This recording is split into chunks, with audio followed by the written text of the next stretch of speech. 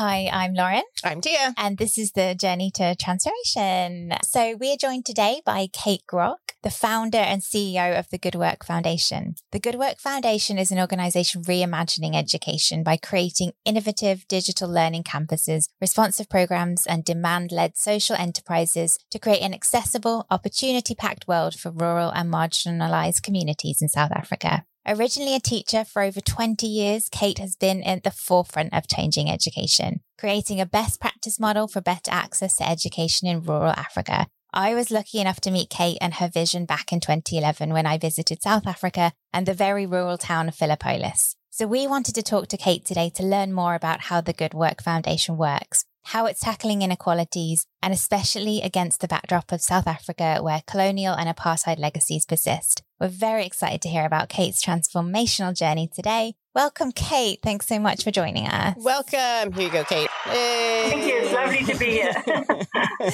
So, Kate, do you want to give us maybe just a little intro into the Good Work Foundation, how you got here? And, since I met you back in 2011, a lot has changed. Absolutely. I think if you told me in 2011 what we'd be doing today, I probably couldn't have even imagined it. And I think that's been the journey. The journey has sort of guided us. We had a plan and sort of along the way have just tweaked it and done the best we can and moved towards what people were asking us to do. So the Good Work Foundation started officially in 2006. Before that, it was sort of responded to whatever communities needed. Like most nonprofits, we started in a space that we fell in love with and did a lot of things, everything from vegetable gardens to pre and post HIV testing, counseling to career guidance. But I'm an educator. I'm a math, science, and biology teacher. And I found myself sort of roped into the local high school. Those are skills, especially in rural spaces, that are really hard to find those teachers. And I found myself in South Africa, we call our last year of school matric.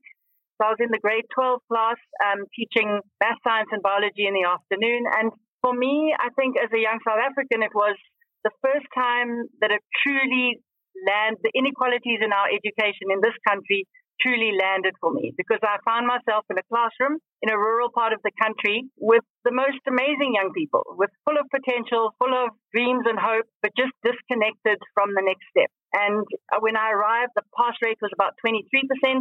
And a couple of years later, we got that to 97%.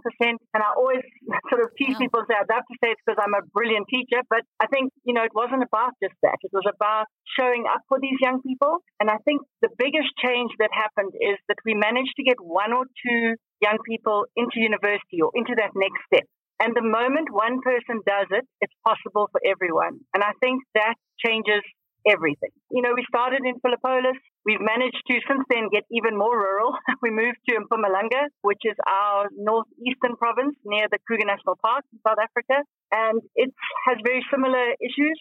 The original mission, once we sort of realized that we were going to be in education, not doing everything, we sort of honed our focus and decided to, how do we leverage what technology can offer us? So technology is such an interesting thing because if you have it, it can level the playing field. If you don't have it, the distance just gets further from people who have opportunity. So we wanted to say we can't get physically the best teachers into every village of South Africa, but can we bring those teachers into every village? And that was the mission, is how can we use technology to do exactly that? Great. Thanks, Kate, for that overview. And I think it is really amazing just how it went from Philippolis to, even more rural, as you say, which is fascinating.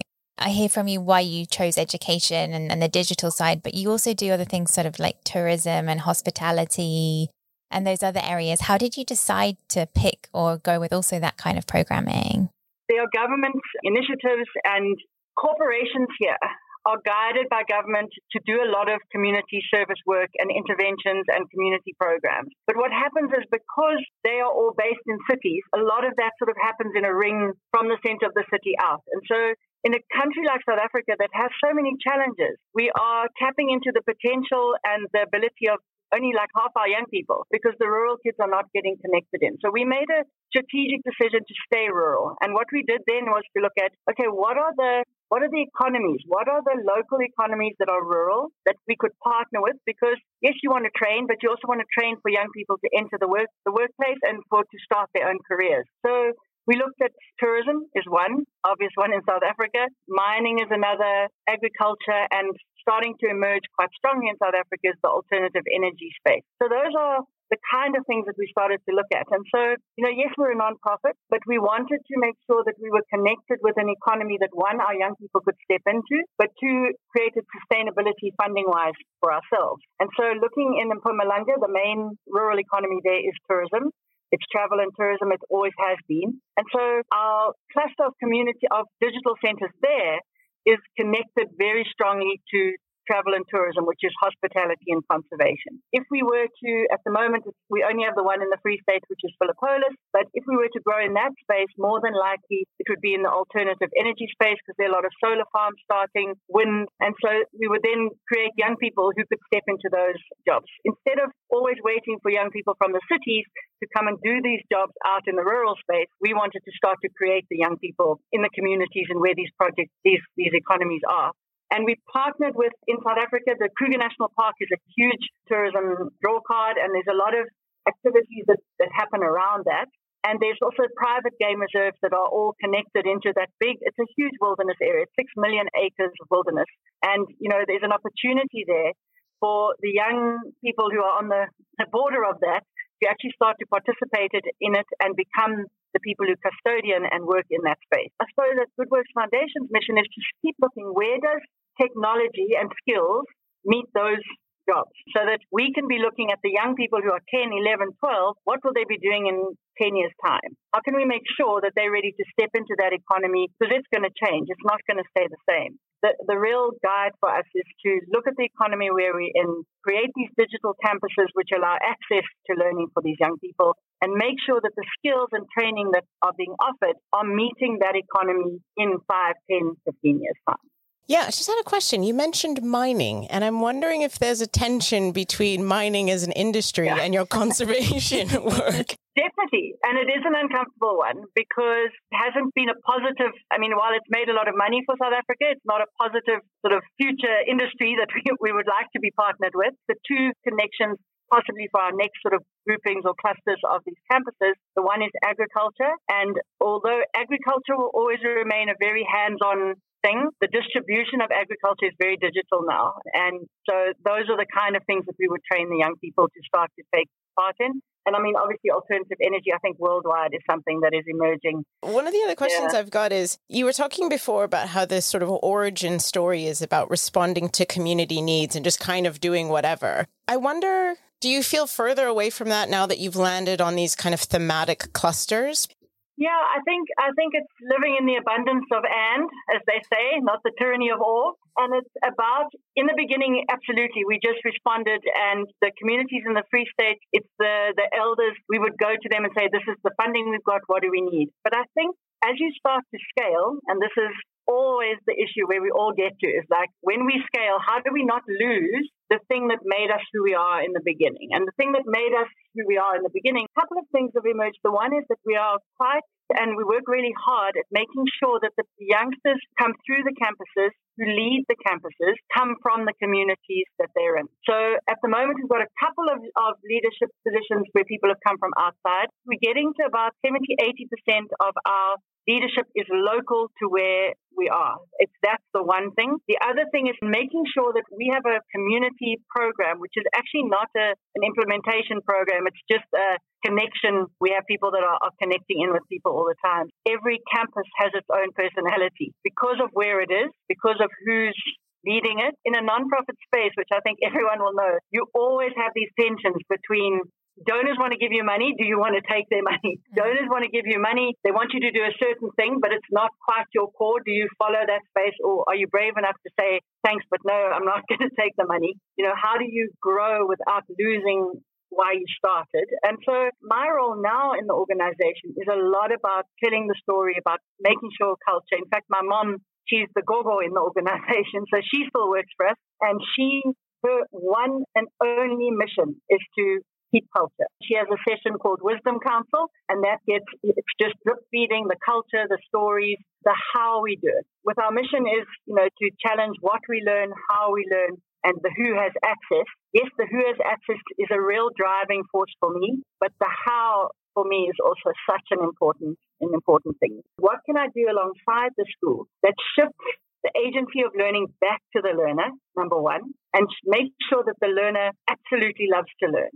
Peter Diamandis from the Singularity University says, all we have to do is create young people who are addicted to learning. And I 100% believe that. We can get these guys excited to learn, and that's about, for me, just switching on. Humans are wired to learn. So it's about switching on that love of learning, and we use all the tricks in the book. It's fun. There are drones and robots and Lego and digital devices. So learning is really exciting at the campuses. So once you turn that on, you allow the young people to experience all sorts of different aspects of learning. And then the ones that they love, it's about stoking the fire, taking off the lid, and never putting the lid back on again. And what you find is once a young person gets good at one thing, it sort of dominoes into everything, because you realize, well, 3 weeks ago, I didn't know how to code. Now this robot is walking around the campus and I coded it. So of course I can do geography. And I think once the agency is back with these young people, I think we have a fighting chance. We are supporting the curriculum, but for me, that's not the outcome. The outcome is to be excited about learning and know that you can learn anything. The young adults is a little different. It's more about bridging into to jobs and careers. A lot of it is about creating access by creating these digital spaces. It's about just creating opportunity. Going back to your point on kind of how you decide. So, you've now found a model that works. Donors are interested, you're scaling up. How do you decide where to put the next hub? I mean, you mentioned, putting it in the middle of lots of different schools, but how do you make that decision? And, at some point you're saying no to somebody else while you're saying yes to one in a particular area, right? Nonprofits is a very competitive space because there's a pool of money that we're all applying for. And I think there's been a bit of a shift in that. There's been the two reasons. Number one is we can't all be everything. We have just in our region, we have 850,000 young people that are needing to connect in the world. I mean, we physically can't. So you have to find your partners and then find what is your unique contribution. If there's a nonprofit that likes to build the buildings, let them build the buildings and put their logos on. It doesn't matter. Are we there to put logos on buildings? Or are we there because our client is a young person? And for me, our clients are the young person in my country. I mean, I want this country to work. And by getting the young people into the mission, that's how we do that. And so I think there's been a big shift. I can feel that. I mean, we're talking to each other much more. During COVID, we all went off our own missions and started to do food support because once the schools were closed and the feeding schemes are closed. And, it was not just about not learning. Schools are safe places for food. And so we all pivoted and helped. And literally the whole team from 4 or 5 different nonprofits all doing the same project. And I think that was really good for us because it forced us to actually realize that we're not in competition. We actually all have got a piece of the puzzle to do. And I think the moment we can get nonprofits who are working in a specific area to be interdependent, to map what we do best and see how does that fit together. So instead of everybody working from 1 to 5, we actually all get to 20 because I think that's been the biggest problem. Everyone's working at the first step where somebody might be really good at that. Then you just build on that and you build on that. And then we're doing it for the right reason. Then we're doing it for the communities and the young people in those communities. I mean, we're both in favor of longer term partnerships, and it's something we talk about when people say, what should we do? And we say, find a long-term partner to help you. Yeah. I'm curious, though, about this. It sounds like what you've got is you've got a long-term partner who's creating this sort of pipeline, right? So from your programming through Kruger National Park and all the kind of affiliated components of that. And I wonder how you ensure that that doesn't narrow the possibilities for young people who maybe don't want to do anything that's affiliated with the park or want to do something completely different. You're delivering a kind of programming, and I love the integrated piece of how not-for-profits can work together because, I appreciate it's a competitive space, but also we can all be smarter about this. So really appreciate that. But I guess, how do you make sure that what you're doing, looking through these pipelines in these partnerships that you're creating, doesn't narrow the potential for young people to do things that are beyond that? Yeah, and I think that's something that we speak quite a lot with about partners because they like to know what job are people going to go into? And I'm saying I want to unlock a young person. And those things are two different things. I think for those little ones that are coming in, what we do there is they call it stewing. You make sure that the young person is having opportunity to explore. It's about seeing what the options are out there. With the young adults, the driving force for young people in a rural space is to get employed and to get going. And so I think there's two ways we can do that. Number one is within the bridging year, we do a big section with the young people on career interest profiling. Like actually, who are you and what is your unique contribution to this planet? I don't want to ask a young person in our space, what do you want to do? And they say, I want a job. I want to know that if I speak to you, I say, I want you to be a geologist, or I want to do fine art, or I want to do coding. If you go into coding, it must be because that's what you love to do. And it's always a push for young people. The push is to go into jobs, to start to provide for families and to support. Young people out in our rural spaces are supporting between 11 and 14 young people. Every person who's got a job is supporting between 11 or 14 people. And so it's not an easy decision. One of my greatest joys is we've had young people go and study fine art. Now, that is not a normal thing in a rural space, because usually you go and study to be a doctor, a lawyer. If it hasn't got a in front of it, then it's not something that you understand or you want to go and do. And so, we've got kids studying geology and law and fine art. And then I think we're starting to win that battle. Because I agree with you. I mean, you can speak to the team. I don't want 12,000 coders. I need one coder for 12,000 people to use the program. I want to know who the dancers, who's the poet, who's the person who's going to do the next thing. I mean, one of our young people, she was in grade 6, I think. She wrote a book about wanting to be a pilot, and it got published by Stanford. It's got a seed thing that they create. They do books that young people have written, and she then got a bursary on the back of that, and she's at a private school, and off she goes.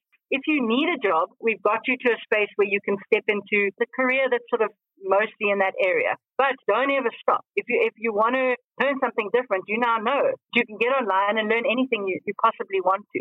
So I don't want to create everyone for tourism. It's about unlocking, number one, the potential and the understanding in the kid that that's what I want to be, because otherwise the tendency is a job comes past and I just grab it, whether I like it or don't like it. But if you know about something that you love to do, then go and do it. Be brave and go and do it. There's so many tensions in these things of, opportunity that's now to opening up what I want to do for the rest of my life. There's about immediate job that helps family and supports to actually it's the beginning of a career and I can change that and I can carry on. Or I could love it and carry on down that road. That's fine. But our sort of tensions are all at all levels of the organization. And I think, in a nonprofit space, maybe it's just so obvious, those tensions. But I think when you are bringing technology and things into a rural space, that's immediately a tension. Who's deciding what needs to happen there? We don't want to bring something and stomp it on a place. The things have to emerge from the place. So yes, there's certain things we do, but how does that happen? Who are your partners? You've got to follow the food chain back there, because you can't be, as you pointed out, we can't be all about conservation and tourism and then have a partner that's opposite to that. And it's about, the other thing is we'll give you funding, we're going to give you a bit extra, but then will you do this program for us? No, that's not what we do. I'm curious how you balance that relationship, because for somebody who has work, I don't necessarily think corporations equals, they're terrible. Like having been in the corporate space, I completely understand, having worked in big programs with public-private partnerships, so working alongside big corporations, I see the role, I see the benefit there. But the tension that I always see in these kinds of relationships is that the corporation, the corporate partner, has a kind of a different power dynamic that exists internally and that they can exert over a not-for-profit. How do you make sure that when you're introducing or working with a corporate partner, I think it's all well and good to say, you have to buy into what we believe in. Yeah. But now how do you keep them accountable to that? Because I think that's the trick. Absolutely. And it needs to be in both. I think, we spend a lot of time having our corporate partners on site with us to really understand what it is they're buying into. I think that is important. The relationships take conversations. If you want to create a long-term partnership, number one is spend time getting buy-in at the beginning. It's not just, we've got 50,000 Rand, here's your money, nice knowing you. It's spend that time. We work hard to keep those partners up to speed. We visit them, they visit us. There's a lot that goes on. And then it's about, even sometimes we've gone and said, this is what we've hit this wall, help us. And, a corporate sponsorship is also not just a partnership is not just a donation. You've got the opportunity there. You know, I'm a teacher. Well, I'm a zoologist and a teacher. I'm now running 4 companies. Like, I never studied business, but I'm partners with people who studied business. So I think it's about being vulnerable and saying, help me. I don't understand how you want me to have all these processes and mail or whatever, and how do I balance that? And we have these conversations with our partners. And I think it's a great wish to have that we're never going to lose culture. And I know it's something that people talk on some, but we work really hard at it. And I think you have to. And you have to have somebody, well, a few people like myself, you know, like my mom, people who are at the beginning of the story, who hold that culture, that it's like a non-negotiable. And I think also that we've got our students coming through us, becoming our staff. So you come through the bridging year, you go into the academies. We have the Facilitator Academy that creates our future staff for a year.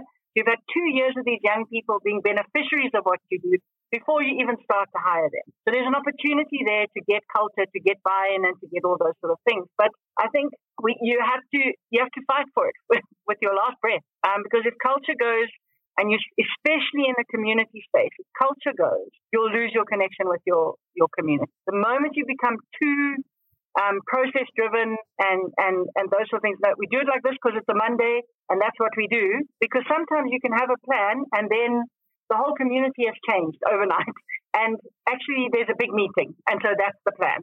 And you have to, yes, you've got to have your focus on what you want to do, but you've got to be open to the gray areas on each side. Because if you have a change in leadership, if there's a crisis in one part of you can't say, no, we're not part of that.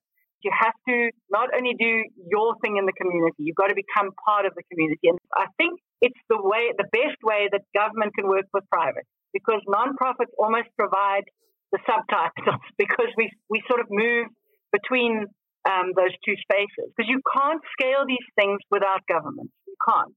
But government is a heavy thing to manage, and you want to be agile and you want to be able to move and change. And corporate also finds government heavy. You know, so how do we become this triangle that is working actually for the beneficiary, which is the young person, and for the country, the future of the country? Human beings become the energy of where you find them. Now, if you send a young person into a school and you leave them there, they will become the energy of that school. So we rotate them through all the time. So they're coming and getting the energy and the how and the why from GWF, and then with renewed energy, they go back into the space. So I think that's, you know, as you grow, we're going to have to figure out more ways of doing that. So the bridging and sort of getting young adults into these jobs, how do you consider, or who helps them consider, the potential for racial discrimination, particularly in the Kruger, where, you know, it's a lot of white tourists coming in? How do you sort of support that you're kind of propelling them potentially into a space where they're going to experience racial discrimination? Yeah, I mean, I think, you know, in South Africa and the world, I think it's everywhere. I think there's tough conversations. There's courageous conversations to be having with young people all the time. And especially in a tourism space, you know, the other in the IT, in the service-based space, you have to, you know, you're going to meet people, and often when they come to you, it's usually with a problem. People who are happily having their holiday are probably not going to come ranting to the desk. So the people that you're going to meet are usually in an aggressive and a frustrated and a whatever space, if it's a problem. I think you move through that by making sure our young people are clear who they are and have the skills to feel like they're on the front foot. I think it's very hard to, if you go into a space and you don't feel confident and that comes at you, I think it can step young people back a lot. But there's been a lot of transformation in South Africa, in the Kruger National Park, who's working there, who managers are, and it's been for the good. And so you want youngsters to, number one, feel confident in the workplace so that they're on the front foot, but also not to feel like they have to leave behind who they are and where they come from, because actually that's their unique selling point in that space. That's the thing that people are actually wanting to hear. Where do you live? So I literally live on the edge of the Kruger National Park. I've grown up. I can see elephants from my house. And now I'm a custodian of the space and I'm working in the space. I mean, I think there's always going to be people who have a race issue with coming in, but then mostly they shouldn't visit South Africa, please. But, you know, I think for us, while yes, we talk about these kind of things, the biggest thing for us is individually making sure young people know how to handle themselves if that comes up. and know that if that is coming up, it's a 100% not about you. And it's, it's your opportunity to maybe change somebody's mind, but not to move yourself backwards. Yeah. How do you approach these conversations with the young people? You have your time in classroom, but then there's also these mentorship circles that happen. And there is a program of conversations that we're having, everything from gender-based violence to racism, to all those kind of things, so that young people, to help the staff and the students sort of decide what those conversations are going to be. Sometimes those conversations can open up something, and then you can't just say, okay, well, that was a nice conversation. Everyone goes home, and somebody is now sitting with things that they want to deal with. But we have now a network of social workers, police, people, health. If somebody needs that, we can connect them in with the right person. When I think about this tension between, in order to interact with the world, it must be in English. In order to be competitive, you must have these digital skills. Know that, accept the reality of that. You're talking about children and young people staying authentically themselves, but everything, we're centering English and we're centering digital capacity. Yeah. So tell me more about those challenging conversations, because I'm sure they're happening. Yeah, I mean, it is. It's an interesting conversation, because we could say, well, we're going to do it in Tonga or Siswati, and actually let's focus on that. But we would not be connecting these young people into the opportunities. The tourists and things that come speak English, often they're speaking Portuguese or whatever, but English is where everyone meets. In the same way as the organization is growing and wants to keep culture, is how do you grow your access and connection into jobs in the digital marketplace without losing who you are. In our campuses, we have a huge tree, and we meet every morning under that tree. And the tree is connected to the world, and it's got, USBs and projectors and Wi-Fi and all sorts of things. But yet, in Africa, you meet your elders and your teachers, and you learn under a tree. We don't want to change that. However, your teachers and your elders could be anywhere in the world now. So that was the idea of the trees, and it stands as a symbol for us that we are African first. And 100% these young people, we have in South Africa, and it's literally one of our favorite weeks in the year, is we have Heritage Day. And it's the most beautiful thing, because young kids are dressed fully in their cultural clothes, and they're doing their dances. And our team is very good at that. When we do sort of talent shows and whatever, that doesn't have to be in English. But you do need to be able to speak English to access learning. That's the reality of where we're at. But we celebrate everyone's culture. And I mean, we have about, in South Africa, there's so many. We're a real melting pot of lots of different people. And within GWF, I think we're at about 10 or 11 different sort of traditional cultures that have all merged into one GWF culture, and we celebrate it. It's not something to leave at home and come through the door. The whole thing is that you bring your whole self to work. You don't bring just a piece of yourself. And so the local languages are spoken to the children if they need more explanation or whatever. But the idea is to really give you the opportunity for both. That you don't, I agree, you've got to be careful not to lose one to get the other, but you also don't want to keep one so strongly that you don't access the other. It is. I mean, all of these things, we go back to the tensions, it's another one. How do we make sure that as these young people become drone pilots or artists or whatever, that they're bringing, don't forget what made you who you are, because if you bring that to the workplace, that's how you'll transform South Africa. If you understand who you are, but you have access into the business world, that's how it will transform. You have to access that world, but bring your whole self. And I think I don't know if we'll get it right. We try every day, and probably we get it wrong sometimes, but it is something that we think about a lot. Do you follow up with anyone who's left and sort of gone out into the world? Yeah. We do. We follow up a year after. I think we do 6 months a year, and then every year. And we're just carrying on. So we've up to between 5 and 10 years in different campuses, depending on how long they've been there. So you're starting to see young people move into the work, and a lot of them are still working for Good Work, which is very nice.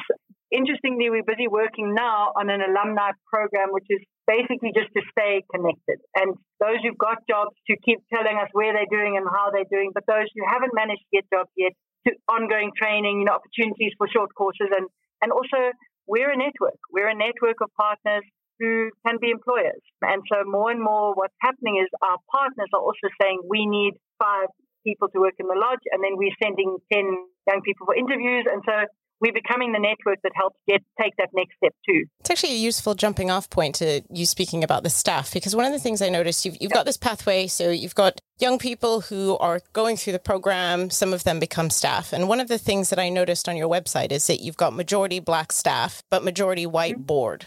And I'm curious how you think that might impact representation or governance, decision-making.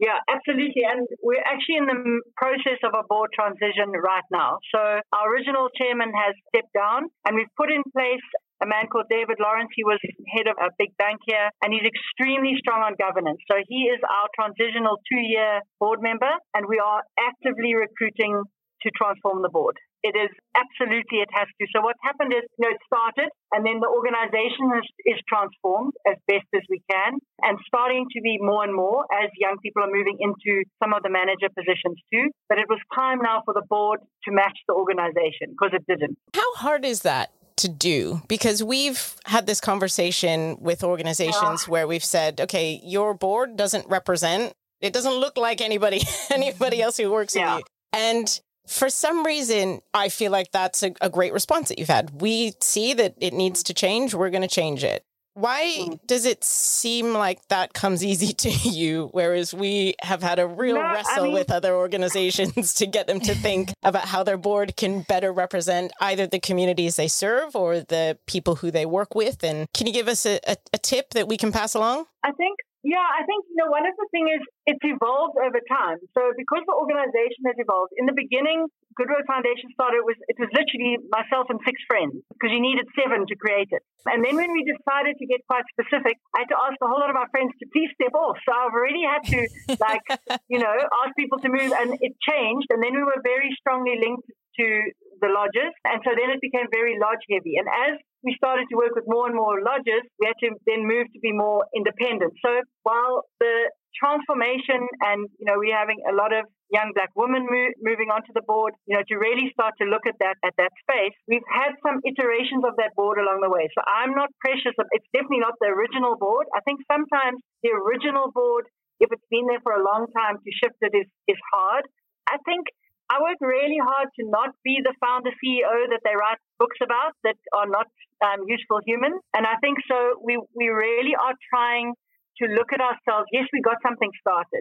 The mission for the last little while is, okay, how do we make ourselves sustainable operationally beyond the people in the room? And now the mission is, how do we make ourselves sustainable financially beyond the people of the room? Because that's how it starts, with the connections that you have. And then how do we make sure, governance-wise and board-wise, we actually have people who are looking at the next 10, 15, 20 years. So that's not people who are 70 or so. We now need to start to look younger and make sure that we have not only diversity across races and gender, but also age. I think that's a huge one. And I think if we can have elders, those who are sort of in the middle, and then youngsters learning from the wisdom of the elders, but bringing the new energy, I think that then you start to have a very interesting board. Now that the board is starting to shift, starting to have very different conversations at the board and challenging where we're going. And the board is starting to play the role of what a board should do. Now, in the beginning, we never had management in the organization. So the board was a little bit in operations, and I'd need help with brochures, or I'd need help or whatever. But we're starting to see with management actually, and the wonderful thing is it's actually management within the organization has pushed the board out of operations, and the board is now actually playing the role that it should do, which is strategy and just taking out any obstacles in our way to get to where we want to be. And I think we're working all the time. You can watch South Africa, or you can watch any country in the world. You can put on the news and watch your country and actually just want to get in a bed and not come out. But every morning we get up and we go and we meet South Africa that I really want to work with for the next 10, 15, 20 years, because these are young people. Nobody's disadvantaged. Nobody's in a heap. Nobody's waiting for anything. Everybody is moving forward, taking opportunity and creating worlds for themselves, their families, their community. And I think because the young people have been pushing, we get pushed by our beneficiaries, our youngsters, but also by the staff, is they wanting more and more responsibility, and they want to guide this organization. So we need to push that. We need to then get out the way. I think it's more about, as a board, getting out the way and being called in when you need it. I think that's the... Yeah, couldn't agree more. Maybe I can make you my ringtone on my phone. Just get out the way. Just get out the way. And it's not easy, but I have been really lucky, and we've been very thoughtful about who we approach. In South Africa, it's hard. There's not a huge pool. Everyone is on every board, and I don't want people who haven't got time.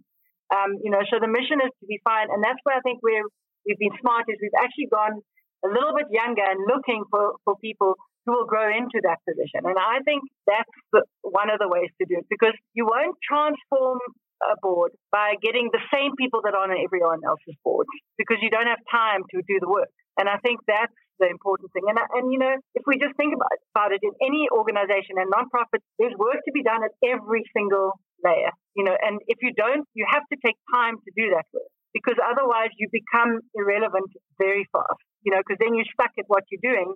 And if you're not having conversations and hearing what people want to do and how it needs to change, and then being open to change, I think you have to.